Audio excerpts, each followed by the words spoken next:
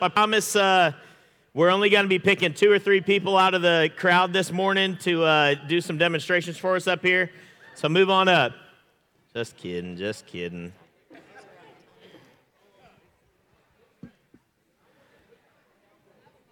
Is this your water?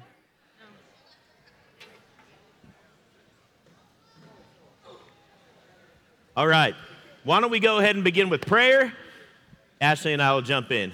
Let's pray together. Father, thank you for this morning. Thank you for everybody being here, getting up early. Thank you for the sacrifices that have been done behind the scenes. Everybody setting up for breakfast, preparing food, preparing drinks, getting the media set up. A lot goes in to everything that we get to engage in at the spur of the moment. Father, and that comes from hearts that are willing to love you and sacrifice for you. Father, Ashlee and I, we truly are blessed. I'm blessed to have her speaking beside me, living life with me, Father. And we have had an opportunity to be able to serve in your ministry for quite some time now. Talking this morning with her and just the many blessings and great stories that we have throughout working in that ministry, Father, and some that are more difficult.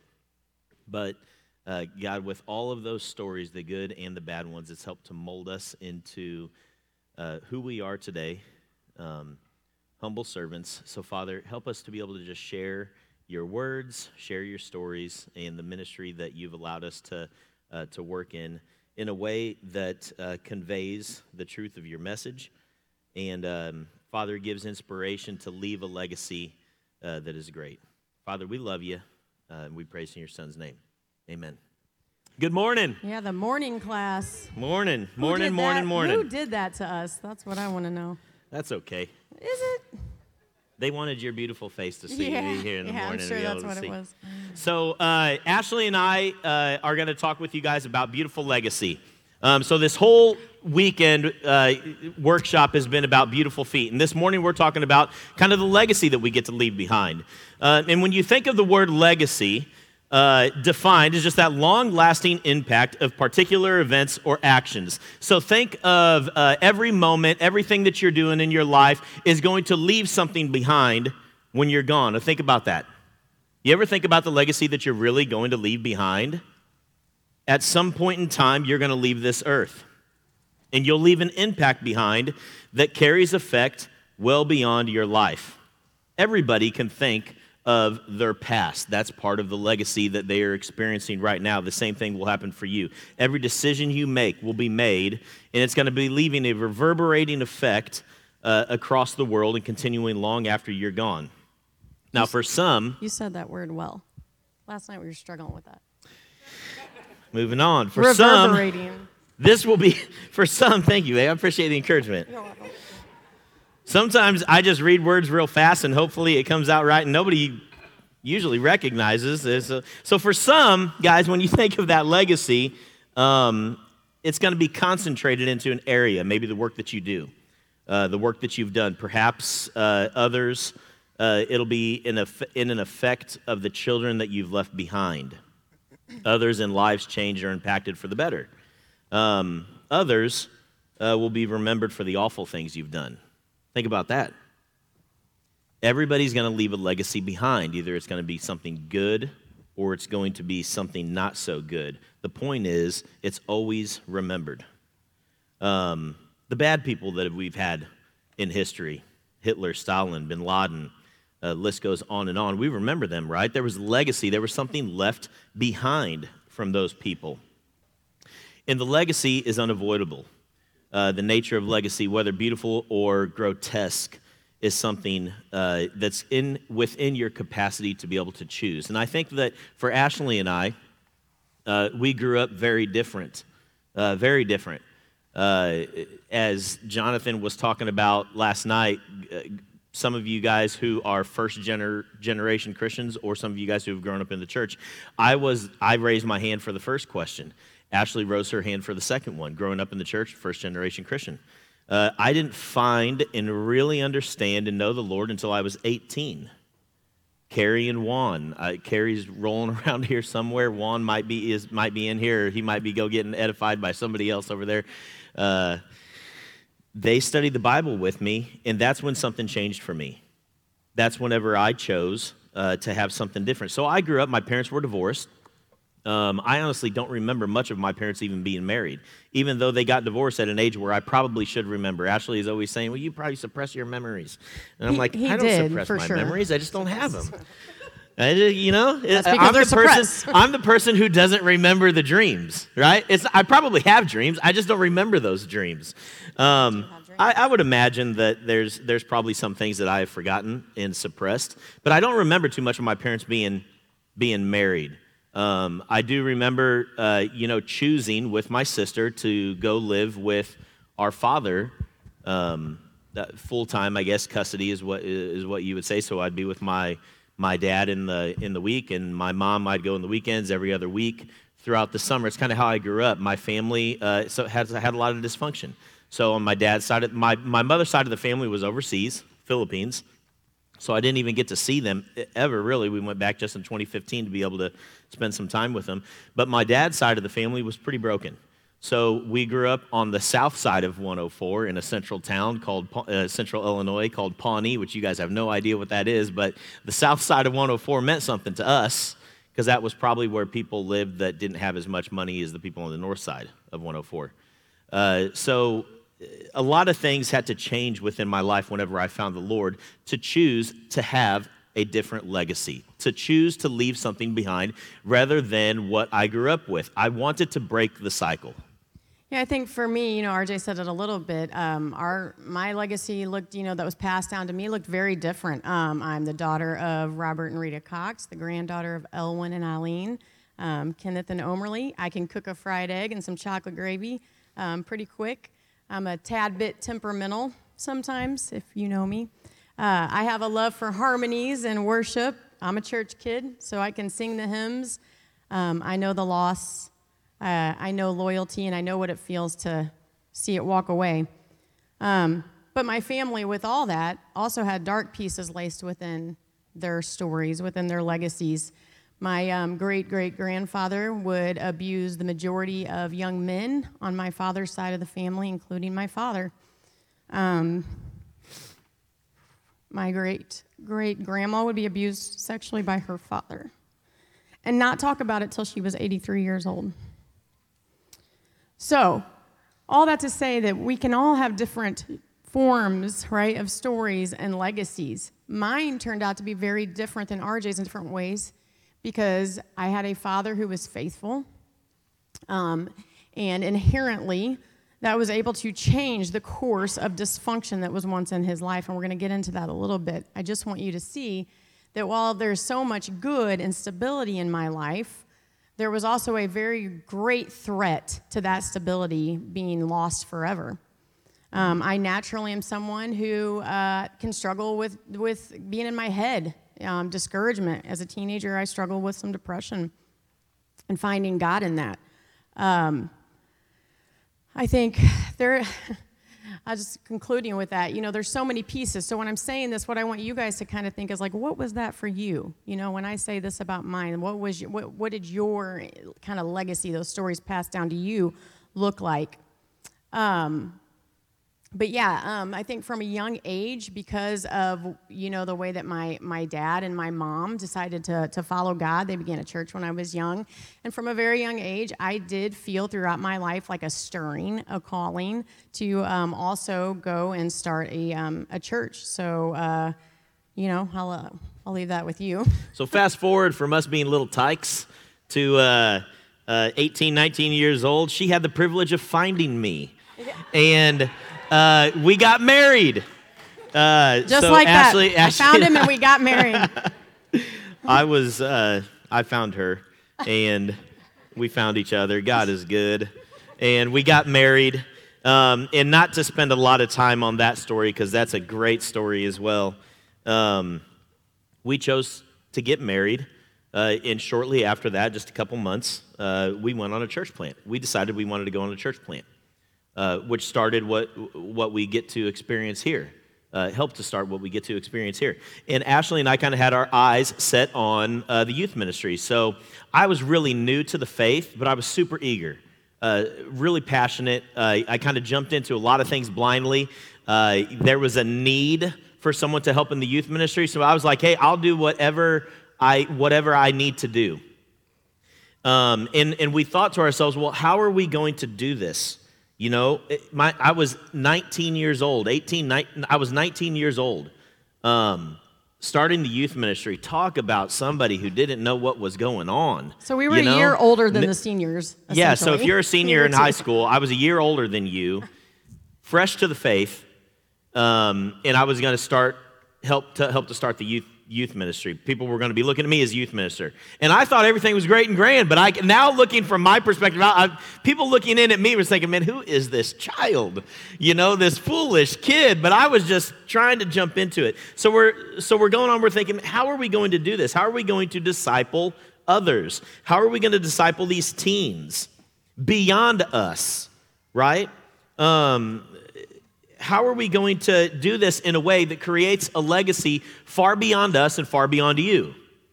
So those of you guys who started in the youth ministry with us all those years ago, how can we do something so foundationally strong that is going to withstand us being gone and you being gone and something greater happen in the future? How do you do that? How do you create that generational legacy? And when you look at the legacy of Christ and his disciples, his apostles, the first century church, what better place to begin than that? If we can follow the pattern of Christ, if we can follow the pattern that he laid out for his disciples, his apostles, that you see come to fruition in the first century church, that's a great place to be able to start, to be able to create this generational legacy. Yeah, and I think, some of you are probably thinking, that's cool. Like, you guys had that mindset. You kind of had that heart for that. Good for you, but me, I'm just trying to get by. I'm just trying to be a good person. I don't really know that I'm going to leave a lasting, has anyone ever felt like that? I have at times, but I'm just trying to survive. I don't care if I necessarily leave a mark or a legacy on this world. I don't have to do that to feel content. Okay, cool, kind of. But also, if you are in this room and you are a disciple, and I mean you died to yourself, you went down in baptism and you came up and you said, I am surrendered and I am going to give the rest of my life to doing what Jesus would want, then you really don't get to take the back seat when it comes to Jesus telling you in Matthew 28 that you were commissioned to do something greater. You can't. You can't. That's it. That's all I wanted to say. Okay.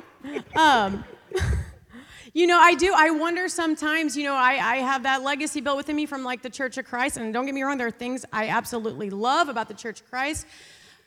But also, the Church of Christ has dwindled in many, many ways.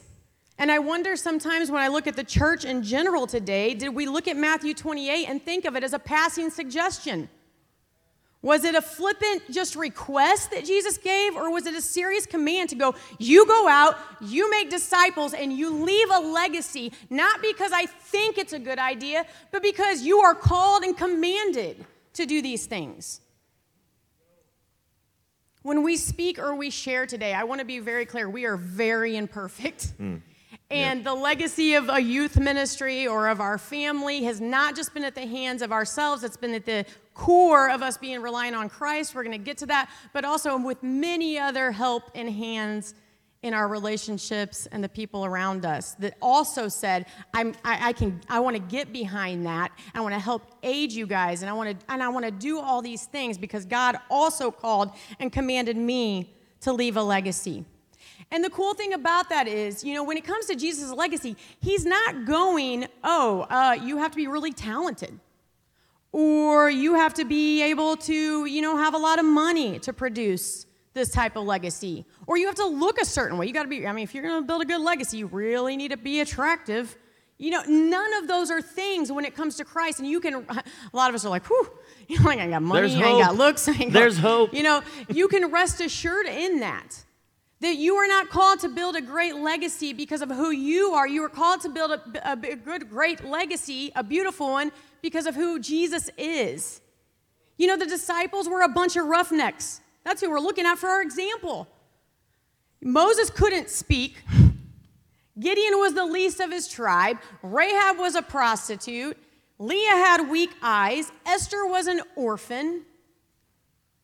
And they all left generational, I said it again, we can't get that word right, beautiful generational legacies.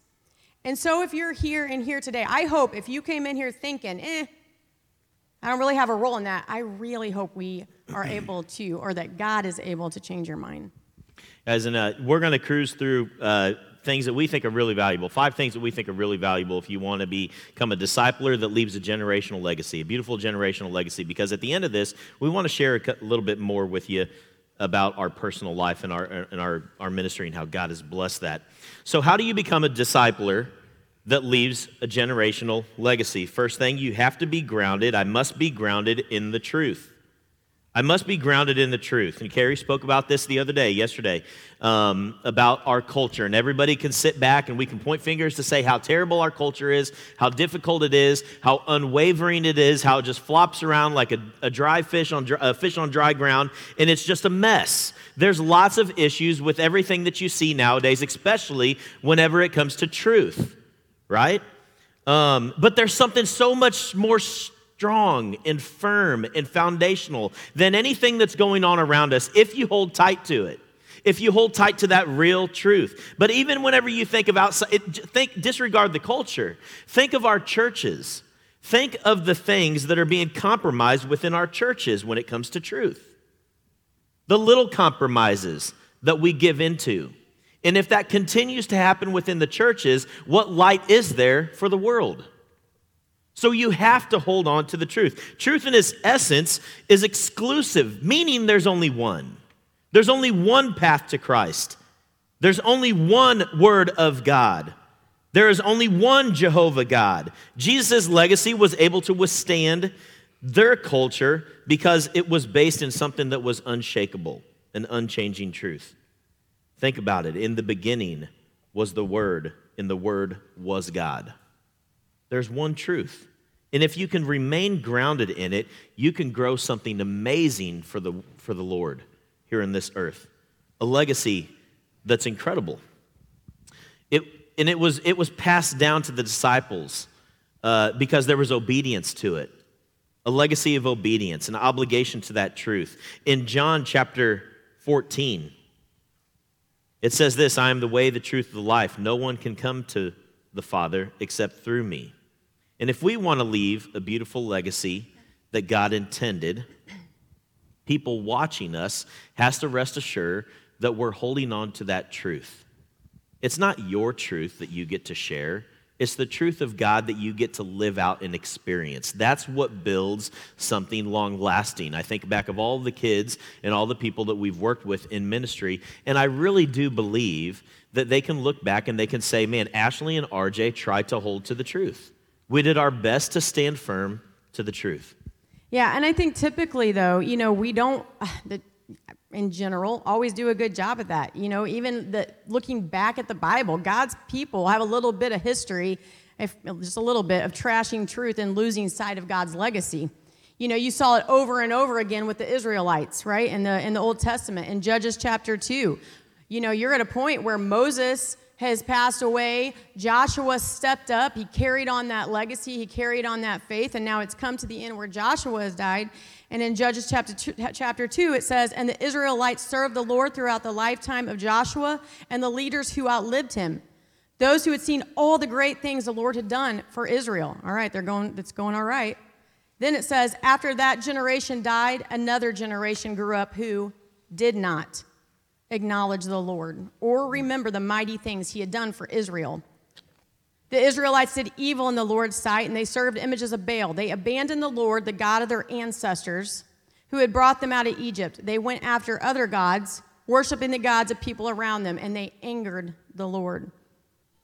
They did not keep the commands that the Lord God gave them. They did not keep the commands that Moses decided to take a hold of and pass down. They did not keep the commands that Joshua also passed down throughout that legacy. Ultimately, they chose to not abide by God's truth, but by their own. And instead, in relying in their own truth and their own feelings, anything became possible. Anything can happen when we do that. Do you realize that? And it's the same for us. When truth is somehow optional or not made a priority, look at your life. Anything goes. There's no stability. What was beautiful turns into chaos and confusion, and the voice of God was lost for them, and his legacy was lost for a time. It was endangered, because with God, it can't be extinct, right? But they don't learn. They never fully learn. They're a lot like me. Because then enters Jesus coming into the New Testament, and did he not also come and have to battle the religious leaders of the day who twisted and distorted the truth and the word of God to their own advantage, these Pharisees? In Matthew 22:29, he says, Jesus replied, and he's talking to them, your mistake, he's talking to the Pharisees, to the religious leaders, your mistake is you don't know the scriptures, and you don't know the power of God. How do we pass down a legacy if we don't know it and we're not subject to it? How does that happen? We don't. It doesn't happen. And here's the thing that you got to remember whenever you're bringing people into your life and you're trying to implement God's legacy and truth within them, it is not our job to change the truth to suit the culture.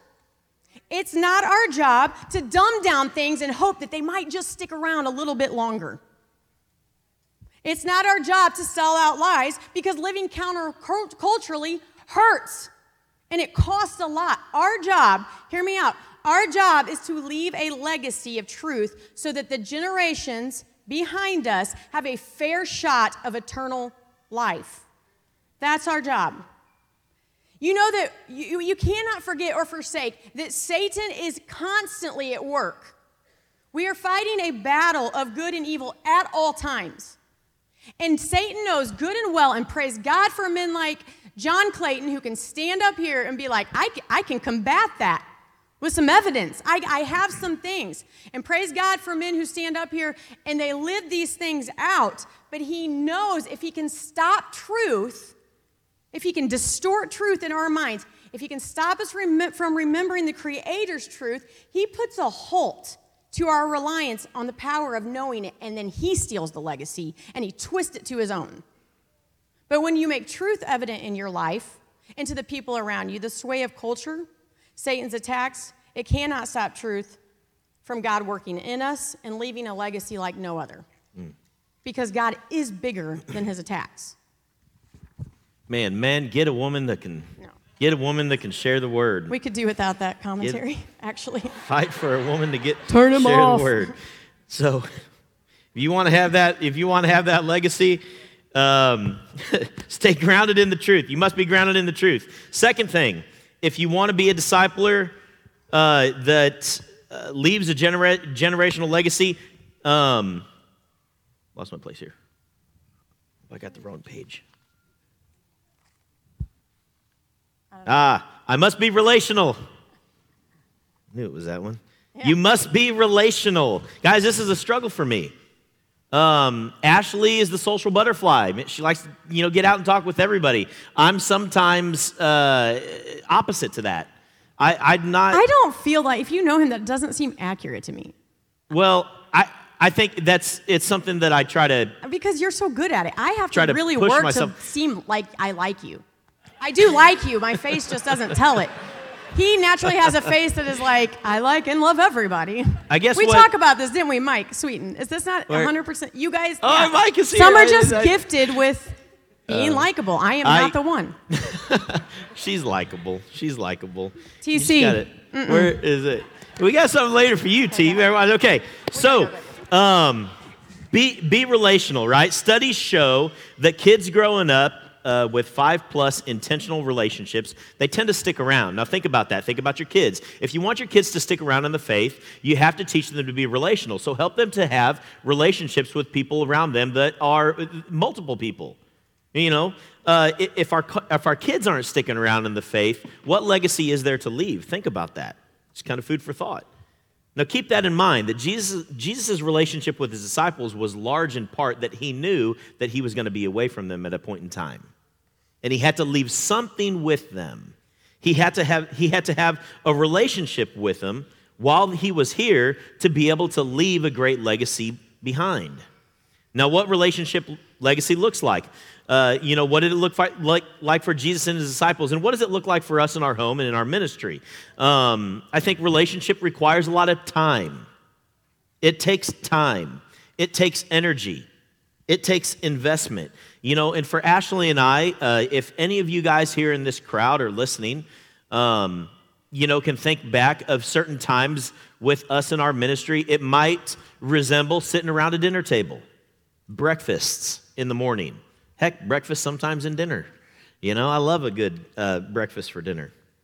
So a lot of people crammed around a little bitty table, There was a lot of that with us. Or lots of bringing people into your life, into your everyday life, building that relationship with them, and allowing them to come into your home. I sometimes think that, that American dream is you got that white house and that white picket fence, and you come home and you go to work and you work that 9 to 5 or whatever the hours are, and you come home and you drive into your garage, and then the garage door shuts, and then you're closed off in your own little world. Where is your time spent? In Mark chapter 9, it says this: leaving that region, Jesus and his disciples traveled through Galilee. Jesus didn't want anyone to know he was there, for he wanted to spend more time with his disciples and to teach them. If you're going to create a legacy, you have to spend time with people you're discipling, and you have to teach them. There has to be some purpose in that time that you're there. So ask yourself, where is your time spent? Lots of us have to go to work. It's just part of life. You work to be able to provide, to be able to do something after work. But what are you doing in that spare time that you have? Well, it's yours, isn't it? Well, maybe you need to reconsider that all of that time, all of that money, all of that effort is really the Lord's. And you need to use it wisely, because at some point in time, it'll be gone. There was lots of times where Ashlee and I would get home late at night, 1, 2 in the morning, after driving 2 hours, dropping people off and kids off in counties far away after a cross chat, and that was during the work week. And many of our youth leaders, wherever they're scattered at around here, did the same. College students doing the same. Leaders in our church doing the same. There was lots of those times, knowing that you would get home at 1, but you would have to get back up at 5 or 4:30 to be able to go to work. I didn't always. I'm a carpenter by trade, so many of those years in ministry, I was having to get up early in the morning to be able to go to the job site and go to work. And for those of you guys who know me now, I don't work now, right? RJ's not really a construction worker. It's different now, for sure. But your time is valuable. Use it wisely. I think about what your time. So service. Think of service when your time. I think of Evan and Jenna, the Wises. In here serving, and just wanting to jump into the ministry years ago to be able to help relieve some of that time that we had to go pick up kids or serve pizza or get food ready or stay at the house while we were out getting kids, just making sure that everything functioned, right? The Joneses, the Collies, Hoffmans, Cochrans, Howards, Newbies, everybody, Mitch and Mel, and the people that I have, all acts of service with that time to make sure that you're being relational. I think, on top of that, with your relationships, it's hard to leave a good legacy if you don't have good memories together, right? I think of just having fun and laughing together. I can hear Chuck Hoffman laugh from 3 miles away and know it's Chuck Hoffman, because I know that laugh, that high whatever. I know it. I always tell Jonathan, you can drive me crazy, but you got the best laugh. Yeah, I love hearing Jonathan's laugh. I instantly feel joy when I do. I don't care. Don't hate on him. I love his laugh. It's my favorite. It's one of my favorite things. Sitting around laughing and having a good time. Those are things that are going to be solidified and that you remember, right? I think just memories in general, like RJ mentioned briefly, like I will never forget Jimmy seeing the ocean for the first time. I will never forget his hands going on top of his head and tears coming down his eyes because he was amazed at 18 years old at God's beauty. Those are just some stories. If you want to have ongoing beautiful legacies with people, you have to have fun things to look back on. And really, you just have to love people. You have to dream for them. The Bible says that love is patient, it's kind. Jesus was compassionate. He saw something in people, right? He saw something different in them. In Mary Magdalene, at the woman at the well, in Legion. You guys have to do a good job at painting pictures for people that you're in a relationship with that go, hey, you may feel like this now. This may have been the story that you had, but this is not who God intended you to be. God has a beautiful legacy for you. Let me just give you a sneak peek into what that can look like. And that stuff, it begins to stick, right? The disciples, right, -1, would carry out Christ's legacy to the ends of the earth. And I believe in large part because of the deep love he had for them and the relationship that he had established with them. So how many times can you say that you have spent in a relationship with this very thought and intent in mind to go, I am in this relationship because I want you to know I am all these things for you. I want to love you. I want to have a good time with you. But I want you more than anything else to know that you are capable of taking this and carrying this onto your children and your children's children. Relationships are powerful, right? Whether they're good or bad, the ones you invest in the most tend to be the ones that you still hear in your heart and your mind long after they're gone. Am I right?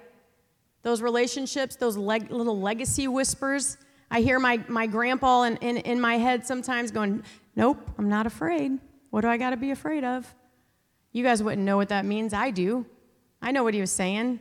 I hear Mallory tell me, you can't shut down. After I'm gone, you can't shut down, Ashlee. That's what you want to do. I hear my brother running alongside of me at a track meet. He's 5 years older than me.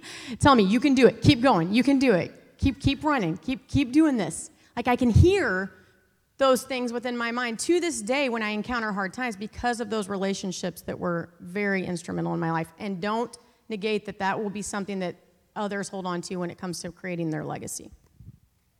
Thirdly, if you want to be a discipler that creates generational leadership, you must be authentic. All the relationship stuff would have mattered very little in Jesus' legacy if he wasn't who he said he was, if he didn't live out what he said he was going to do. And the same thing applies for us. People can see right through you, right through us. Hypocrisy is noticed very quickly, and people run from that. People hate that. So when you say something, you had better mean it. In Matthew chapter 11, verse 2, it says, when John, who was in prison,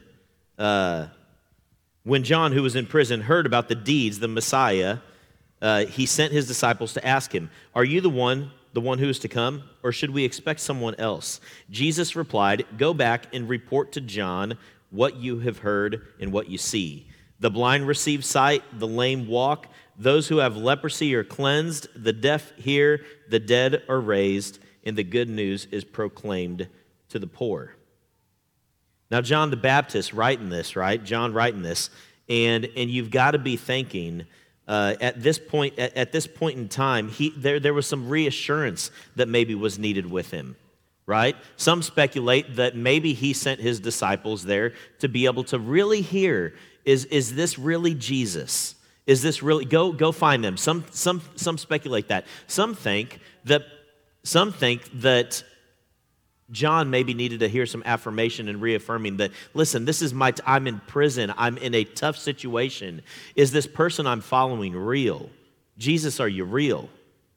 So it goes both ways. The point is that authenticity is needed if you want to create a great legacy. All the people that we've worked with in the ministry, I believe that Ashlee and I, we never tried to paint a picture of what we were not. When people came into our house, I mean, you kick your hand up now if you've heard Ashlee and I fight and argue, right? You've probably seen us fight and argue with our kids and our family. Like, we're not perfect by any means, but we are authentic. You know, you're going to see me for who I am, and I'm not going to try to be somebody I'm not, but I'm going to be honest with what I'm trying to become. And that means something. People want to know that they are following the real deal. That 5 years down the road, they're not going to find out that it was a lie. 10 years down the road, 20 years down the road, it wasn't all for naught. They want to know that you are the real deal. Now, parents, think about that. Parents in this room, take that into consideration. You know, it's easy to paint a picture of what you are outside of your home, but then whenever you get into your home, who are you really? Are you the same? And I think that people would say that Ashlee and I are authentic. And just like Christ, we want to try to mimic that. And if we do that, I think it's what's helped to create those generational legacies that we see within our churches. Yeah, I mean, I agree. One is to be a do as I say, not as I do person. You know, the Pharisees, like, yet again, set a terrible pace for that for the people of the day, and Jesus knew it. He knew it would be to the detriment of his ordained legacy. So he addresses it in Matthew 23. I'm just going to read a little bit of it for time's sake, but he says, "Then Jesus said to the crowds and to his disciples, 'The teachers of religious law and the Pharisees are the official interpreters of the law of Moses. So practice and obey whatever they tell you, but don't follow their example, for they don't practice what they teach.'" You know, I look at that. Jesus came in and he said, "I have to set this idea straight. This is not my Father's legacy, to know the scriptures but not to abide by them. That is not within the realm of what Jesus wanted for us to take from from that day into ours even. You know, when you look at yourself, just ask yourself, you know, am I the same person in my home that I am when I'm sitting in this right here, you know, or when I'm in a worship session last night? Am I the same person that has the same amount of passion on the highway when I get cut off? Yes, I am. You know, are you this? Are you the same person? Are you authentic? Because you guys, if you work with teens, college students, humans, everything but maybe a dog, they're looking for a reason to not trust you.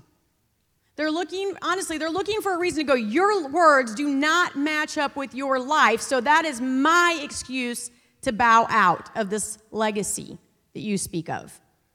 Don't be the reason for that.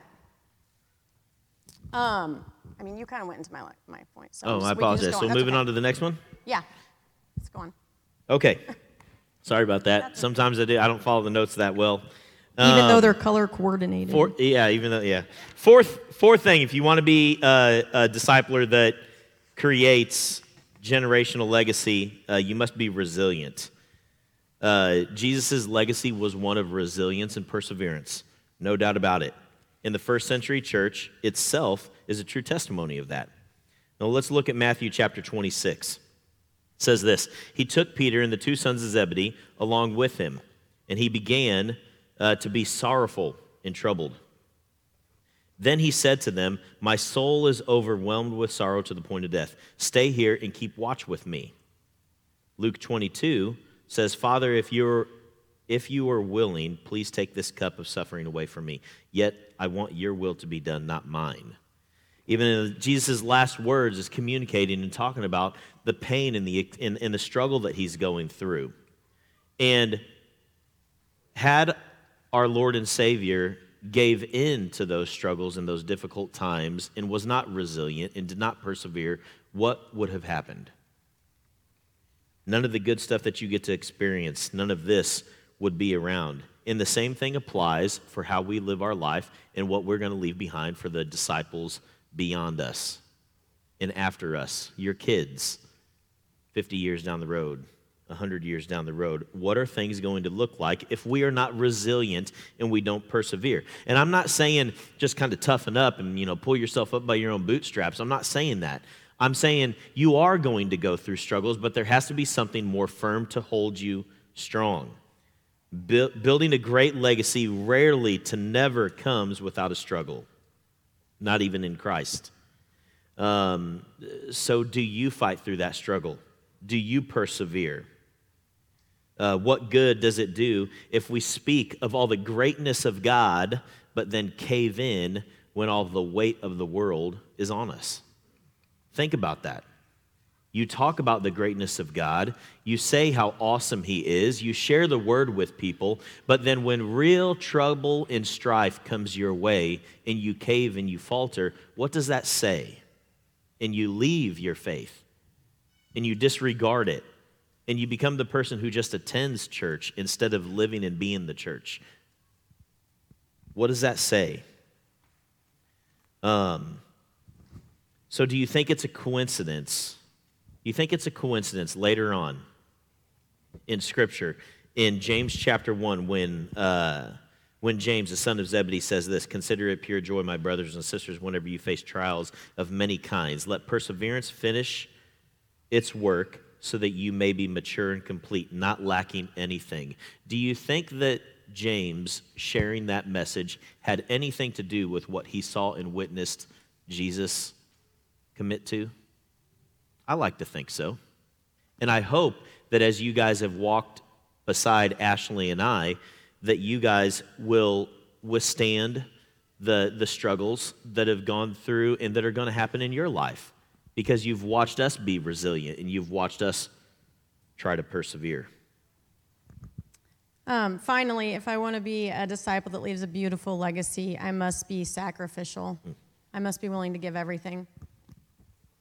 All right, so in Ephesians chapter 5, verse 1, it says this: "Imitate God, therefore, in everything you do, because you are His dear children. Live a life filled with love, following the example of Christ. He loved us and offered Himself as a sacrifice for us, a pleasing aroma to God."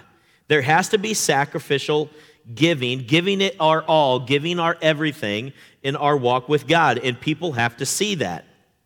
The disciples grabbed a hold of that legacy, and they pass it along to what you see in Acts. And I believe if we do the same thing, if you grab a hold of that sacrificial life, that people after us are going to create that legacy that is long-lasting for Christ. In Acts chapter 2, it says this: "All the believers were together and had everything in common. They sold property and possessions to give to anyone who was in need." Did you guys hear that? It said they sold everything that they had and gave everything to anyone who was in need. That same sentiment and sacrifice that Jesus displayed for them prior shows up in the first century church, because they saw it, they grabbed a hold of it, and they believed it.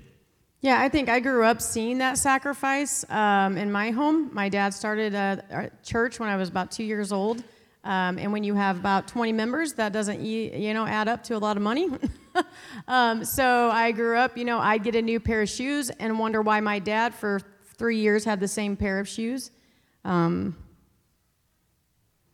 didn't have the money. He didn't have the money to get a pair of shoes for himself. But he promised me those were his favorite shoes, and that's why. It's the little things you're willing to give up to leave a legacy. It's the big things you're willing to give up. For us in our home, it looked like wrecked cars. Teaching 16-year-olds to drive or not drive. It was Slow down. It was waking up, late nights to get a kid with our broken down vehicle that they weren't supposed to take to St. Louis, but they did, and they brought it back. So at 2 a.m, you have to go get them, Jimmy. On a more serious, note, it was getting a kid out of a dysfunctional home, a dangerous situation in the middle of the night, getting a call that they had nowhere to go. It was being offered positions where youth ministers were paid and had a house and all these things at a time that we didn't have any money. It was trying to figure out how we were going to feed all these kids, when we were laid off or didn't have a lot of money. That's why you guys have adobo. You realize that, right? Rice is cheap. That's like if you've grown up in our house, raise your hand and you like adobo. It's cheap. That's why we fed you that. I did it because I liked it. It is really good.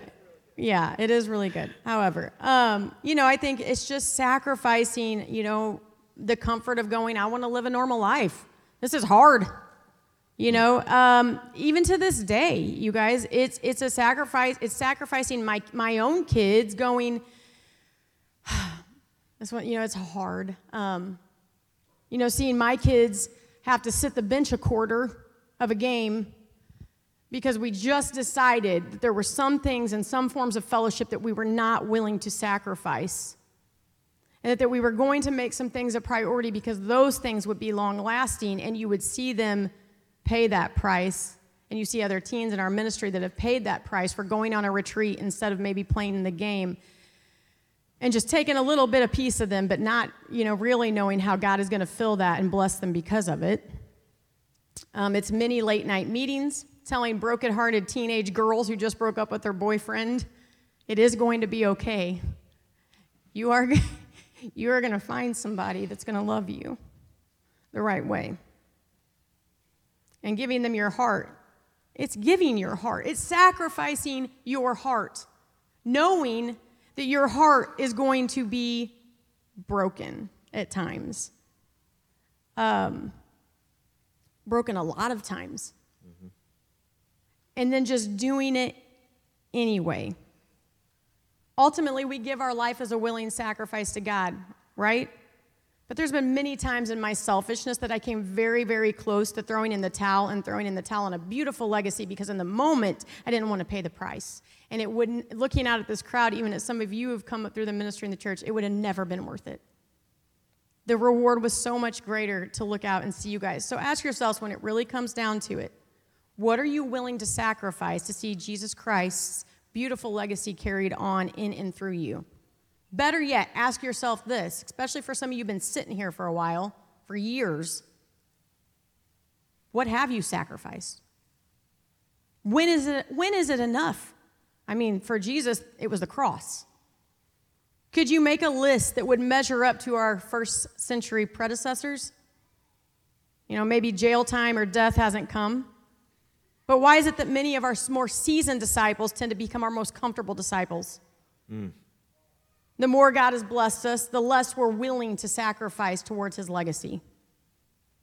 And I'm speaking from weakness at times, but the church has got to get a grip on this because the legacy lives or dies with us. Take that personally. But it is ironic how sacrifice, we're going to end really quick with this, how sacrifice can turn out to be the most beautiful thing you will do. Have any of you guys seen Nefarious? So if you haven't, you need to, accept the teens. I want to watch it with you, so don't do it yet. But there's a quote in it where basically Nefarious is a demon and he's talking from his perspective, right? And he says this, the demon says, "The cross and the carpenter were our biggest mistakes. We thought that by killing the carpenter, we would win the battle between good and evil. We had no idea of the Christian backlash that resulted in the post-crucifixion resurrection in the church of Jesus Christ and his followers." He thought it ended with the cross. He thought he killed the carpenter and it was taken care of. But really, the sacrifice and the cross became the most beautiful legacy that touches every single person to this day in an impactful, powerful way. What will your sacrifice for a legacy look like, and what will that touch? We have been blessed, in Isaiah 53, speaking of Jesus, it says that after the suffering of his soul, he will see the light of life and be satisfied. We have been blessed to see throughout our time that the sacrifices that we have made, though they pale in comparison, that we've got to see the light of life. Yep. And many of you guys. Are we okay on? Is the other class still going? We started a little bit late. Well, here let's go to. We want to show you guys something. Show you some pictures we put together. All right. So Ashlee, jump in. I don't know. Let's talk through some of this. So Aaron, Jess, and baby Iris is there. Ashlee and I. Aaron and Jess. We don't have time to go through all of them. We don't have time. Well, I'm not going to go through all of them. Aaron and Jess are now youth leaders. They were once in our youth ministry. Next slide. Love them to death. Next slide. All right. That's J-Tone. We almost lost J-Tone one time at camp. Pool, swimming pool. He thought it was best to surrender to the water and just sink, but we got in there and got him. All right, next one. Hey, JJ. And JJ's pretty cool story, came around through Nick and Kennedy, our niece. been around for a long time. Love him to death. Next. Liza. Liza B. Her name's Eliza. Eliza is her name. She was one of our first kids in the junior high ministry. Yeah. And we would really do everyone, but we can't. So just forgive us keep if you're not in here. You're probably not. That's Katie and Mel. Bird and Melba. Long stories. What? You're giving stories. I'm trying to tell where they're at. Katie serves in the young adult ministry. Melissa is now a youth leader. That was back before we had eyebrows, guys. Okay, go ahead. That's Ryan. The cool thing about this picture is Ryan serves in the campus ministry, but his mom was my junior high leader. So that's Colleen. All right. Matt, Kennedy. She's on a church plant, and Kennedy's very pregnant and serving in the campus ministry. There's a whole line of them right there. Aaliyah to the left. It was a theme, okay? It was a theme. It was a theme. Themed event, Tracy. It was thugs. All right, next one. Where's Tyler? Hold on, go back here. No, Tyler. we don't. We can't. This is Boston and Gabe. I have better pictures, but this one's sweet. Boston was a big old rough, tough guy, and look at him, big old teddy bear. He's on our church plant over at the Interbelt. There's some more of them. Reggie down here at the front. That's our boy Reggie. He's in Collinsville. I think Pope is taking the picture of Darren.